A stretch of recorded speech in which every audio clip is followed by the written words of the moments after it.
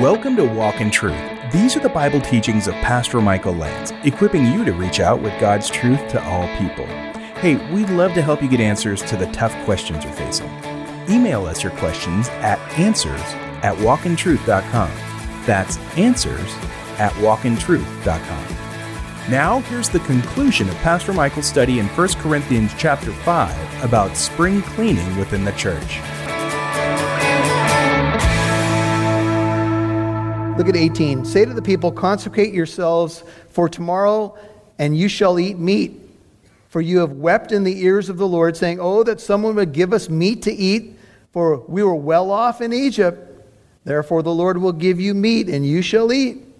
You shall eat not 1 day, nor 2 days, nor 5 days, nor 10 days, nor 20 days, but a whole month, until it comes out of your nostrils and becomes loathsome to you, because you have rejected the Lord who is among you and have wept before him, saying, why did we ever leave Egypt? God said, you want meat? Okay. You're going to get it until it's coming out your nose. Man, radical, right? This freed Passover people in the wilderness, boo-hooing at the front of their tents. And God said, enough is enough. You ever been there with your children? Oh, you want that? Okay. You're going to get it, all right. Till it's coming out your nose. And so this is what happens.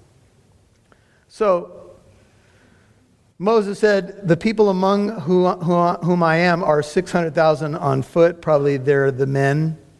Yet thou hast said, I will give them meat in order that they may eat for a whole month. This is a big number. Should flocks and herds be slaughtered for them to be sufficient for them? Should all the fish of the sea be gathered together for them to be sufficient for them? This is what the apostles asked Jesus. Where are we going to get bread for all these people? And there were only about, 5,000 plus women and children? And the Lord said to Moses, is the Lord's power limited? Now you shall see whether my word will come true for you or not. Skip all the way down to 31. Now there went forth a wind from the Lord, and it brought quail from the sea, and let them fall beside the camp. About a day's journey on this side, and a day's journey on the other side, all around the camp, about 2 cubits deep on the surface of the ground. So there were a lot of them. The people spent all day and all night, and all the next day, and gathered the quail. He who gathered least gathered 10 homers, which is hitting it over the fence in baseball. No, I'm just kidding. It's 50 bushels in the New Living Translation. So it was a lot. Each person got a lot. They spread them out for themselves all around the camp. And while the meat was still between their teeth, before it was chewed, the anger of the Lord was kindled against the people. The Lord struck the people with a very severe plague. So the name of that place was called Kibroth Hattaavah, which means graves of gluttony. Because there they buried the people who had been greedy. This is just one of many stories, right?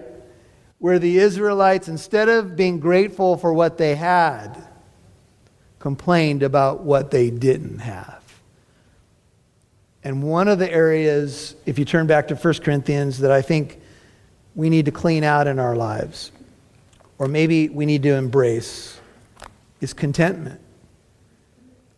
This world beats on us to make us believe that unless we get that thing, that car, that house, that level, that, investment, whatever it may be.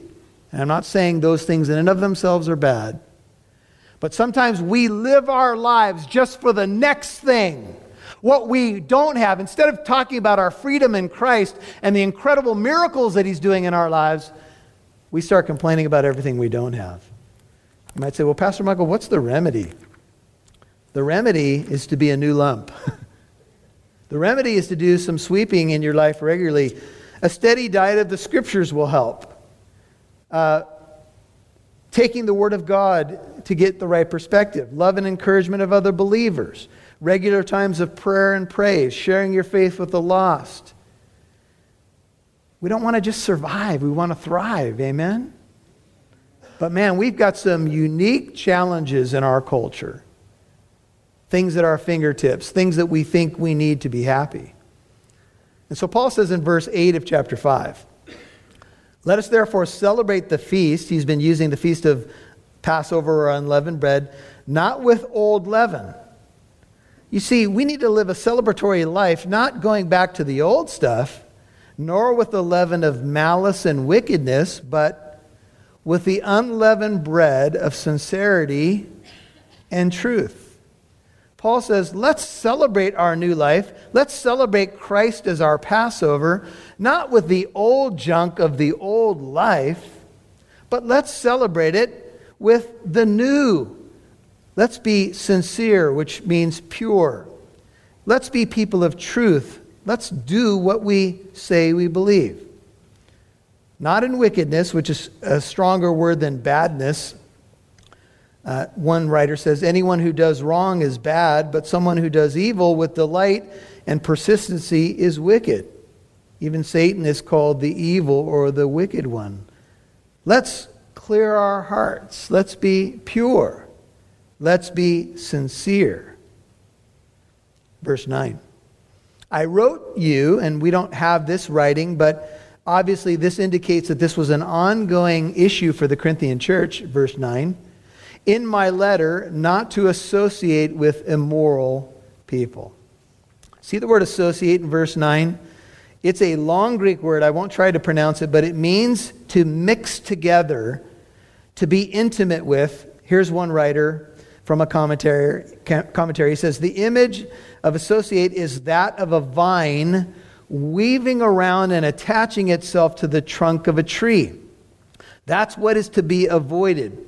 Because when relationships get that intertwined, it's hard to see clearly, it's hard to see objectively, no matter how objective one thinks he can be. Don't get intertwined in this way. Now we need to park here for a second. As parents, sometimes we've said to our child, that person is bad news for you. We do it as parents, right? If we see a relationship intertwined with someone we love and we say, that person is dragging that other person down that I care about and love, we say, cut the ties, don't be intertwined because that is going to destroy you. This is the language. And if we would do it as parents, how much more should we think that God would do it? That God would say, I don't want that thing choking you. I don't want that thing bringing you down. But get this, I did not at all mean with the immoral people of this world. Paul says, when I told you, when I wrote that to you, I wasn't talking about your non-Christian friends at work. I wasn't talking about your non-Christian friends in your family or family members. I wasn't talking about people on your street who don't know the Lord. I wasn't talking about people of the world, because if you cut ties with them, you'd have to go out of the world. Amen? You couldn't go to work anymore. You couldn't go anywhere. You couldn't go to the store. Oh, there's unbelievers here. Right? That's not what Paul is talking about. Paul says, then you would have to leave the world. I know that this world is filled with covetous people, swindlers who extort by violence, idolaters. But if you did that, you'd have to leave the world. I want to show you one other cross-reference in John 17. Matthew, Mark, Luke, and John. Check this out. This is Jesus praying right before he dies for his people. John 17. It's called his great high priestly prayer. Look at verse 15. John 17:15.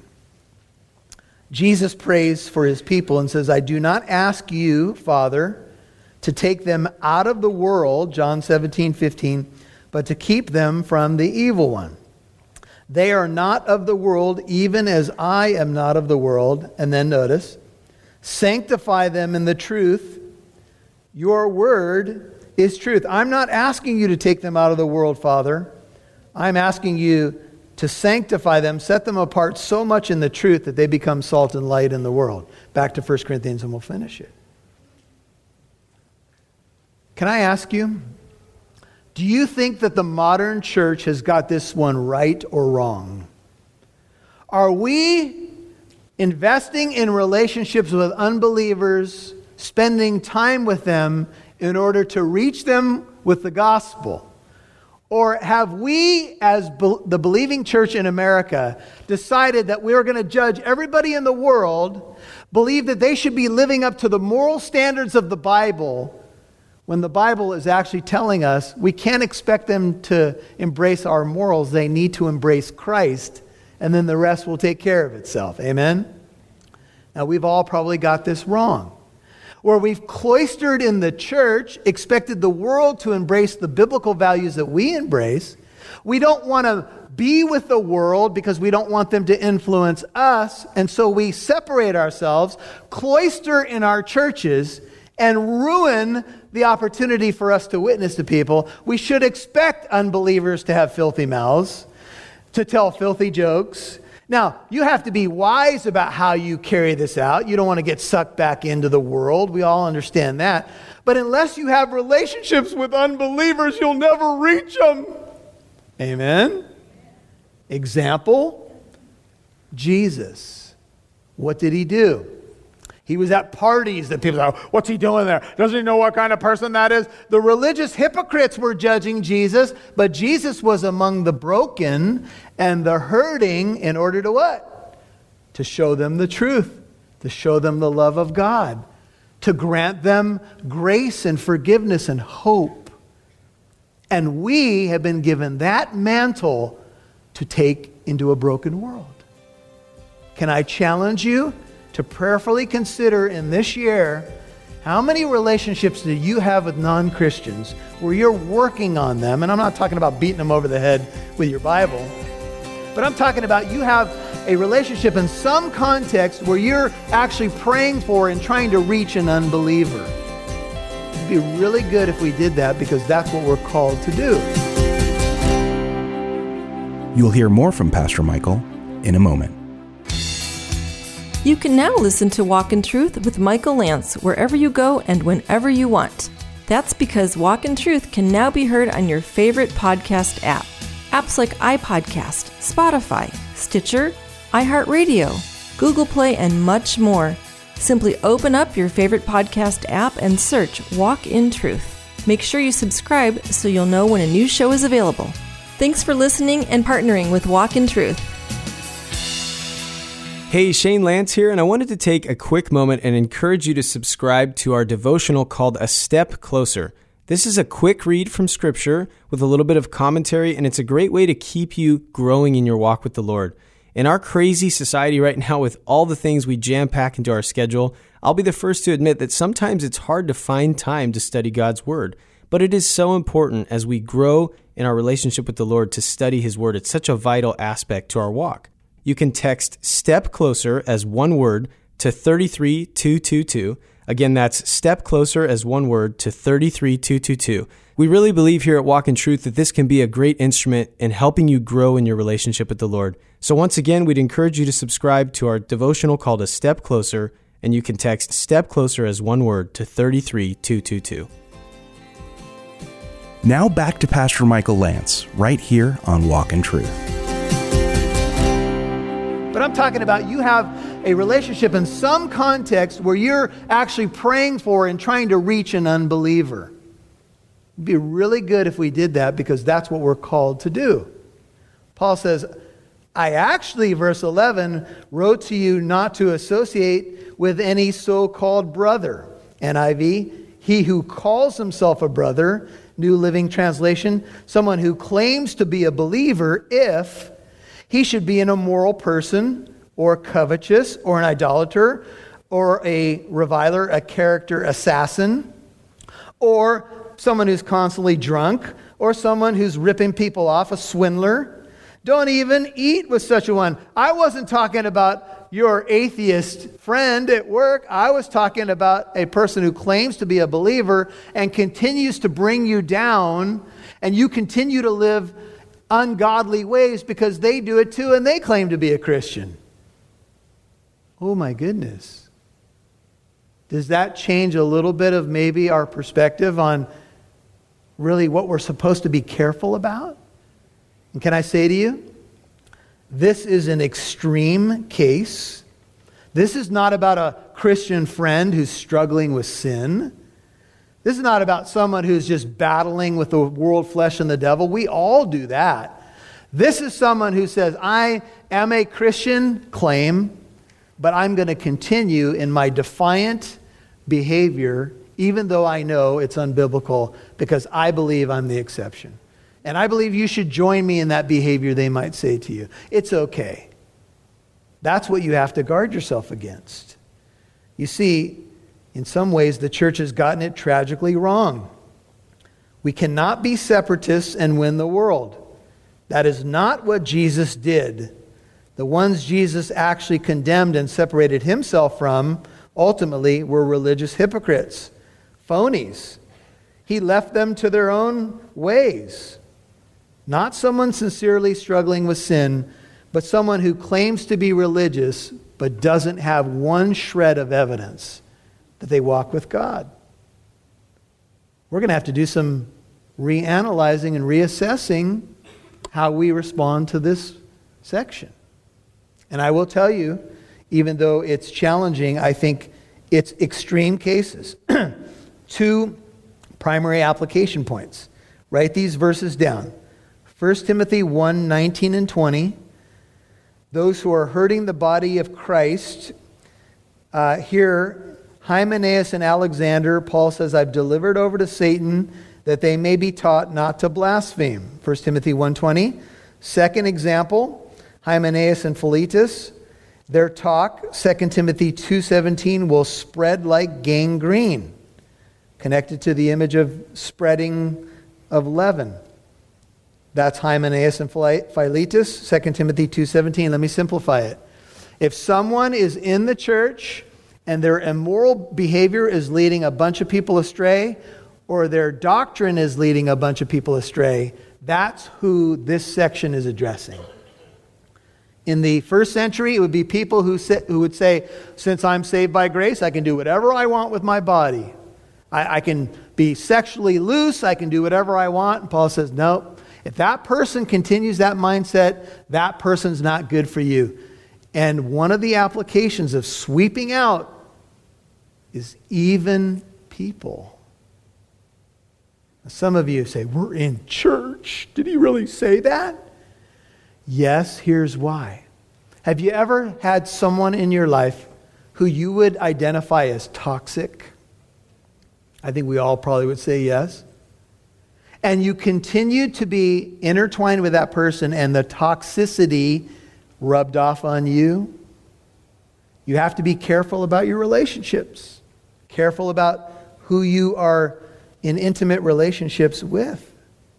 And so these things do spread. They do impact the church. In the last 2 verses, because I know you can't take much more. For what have I to do with judging outsiders? Do you not judge those who are within the church? But those who are outside, God judges. Let God deal with them, the world. And then Paul finally says, remove the wicked man from among yourselves. Now this is an extreme case of excommunication. The man would not repent of a relationship with his father's wife, and Paul says, boot him out if he won't repent. I don't care who he is, get him out of there, because he's hurting you and he's hurting himself. Now go back to verse 5 and check this out.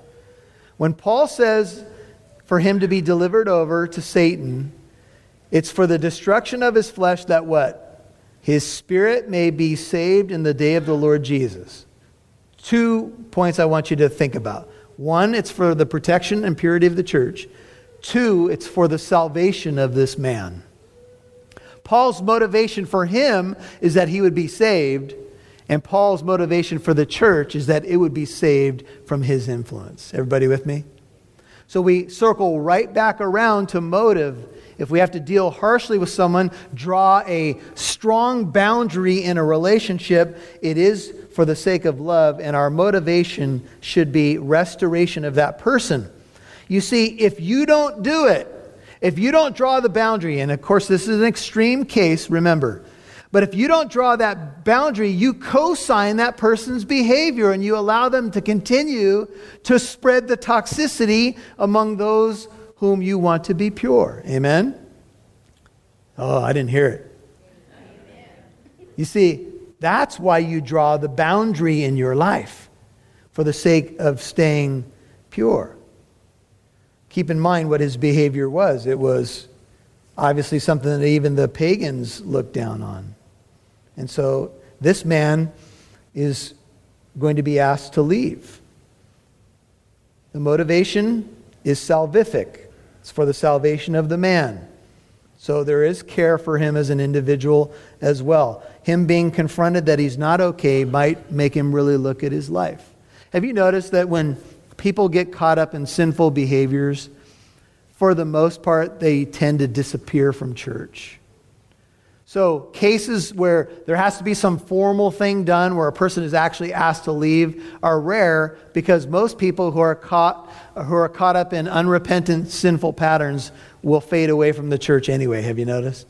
Because they don't want to hear the word of God. And so this obviously needs great wisdom.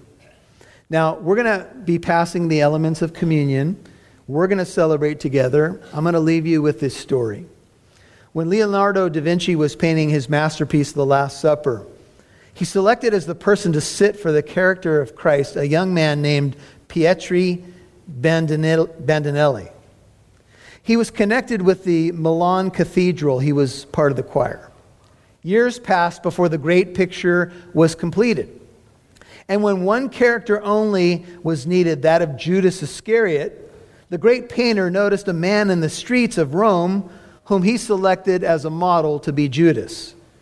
With shoulders far bent toward the ground, having an expression of cold, hardened evil, sadly monstrous, the man seemed to afford the opportunities of a model terribly true to the artist's conception of Judas. When in the studio, the haggard man began to look around as if recalling incidents of years gone by. Finally, he turned, and with a half-sad look, yet one which told how hard it was to realize the change which had taken place, he said to Da Vinci, "Maestro, I was in this studio 25 years ago. I then sat for Christ." He was the model, quarter of a century before, that Da Vinci used to paint Jesus. 25 years later, he was the model he used to paint Judas. Wow. That illustrates the point. You're listening to Walk in Truth with Pastor Michael Lance, and this was the conclusion of his teaching in 1 Corinthians chapter 5 called Spring Cleaning. Hey, just a reminder, we're a listener-supported ministry. Walk in Truth has some big plans to have more events in 2020, like the one last Sunday with Natasha Crane. Please do your end-of-year giving at walkintruth.com, and if you're thinking somebody else will, that someone might be you. Please give what you can at walkintruth.com. Now, here's Pastor Michael Lance with a final word. You know, as we study our Bible, the Bible tells us to consistently ask the Lord to search our heart and put his searchlight in there to see if there's anything that could be hurting us or others around us or our walk with the Lord, our testimony before others. It's a healthy process. We want to make sure that there's nothing that can wound and hurt and defile. And so this is the idea of spring cleaning. So it's a good idea using this image of spring cleaning every now and then, or I should say regularly, just open up your life to the searchlight of the Word of God. I like to sometimes think as I'm opening my Bible, Lord, instead of me reading my Bible, let my Bible read me. If there's anything that you see in my life that you want me to take a look at again or get out of my life or add to my life, I'm yours. Everything I have belongs to you. And this idea of spring cleaning will help all of us. Well, hey, next time we're going to get into a message in chapter 6 of 1 Corinthians as we go through the book chapter by chapter, verse by verse. We're going to look at a message called Identity Crisis, as the church in Corinth were, they were just confused about who they were in Christ. They didn't realize their majestic place as believers, as the church, and they were even taking each other to court over petty, silly, dumb things. Yes, there's nothing new under the sun. Division can be such a hurtful thing in the church. That's next time on Walk in Truth. But right now, I would like to invite you, if you have any questions, any Bible questions that we can answer for you about the Christian faith or apologetics or a Bible verse that you might have wondered about, you can ask your questions at answers@walkintruth.com. Submit your question to answers@walkintruth.com. Typically, what we'll do is answer the Bible question sometime on the program, on the air, to help you and others who may be asking a similar question. So ask your question at answers@walkintruth.com. Thanks for listening to Walk in Truth. This is Pastor Michael. We will talk to you tomorrow. God bless you. Tune in tomorrow for Pastor Michael's teaching in 1 Corinthians chapter 6 called Identity Crisis. No identity crisis here. I'm Mike Massaro. Thanks for listening to Walk in Truth, equipping you to reach out with God's truth to all people.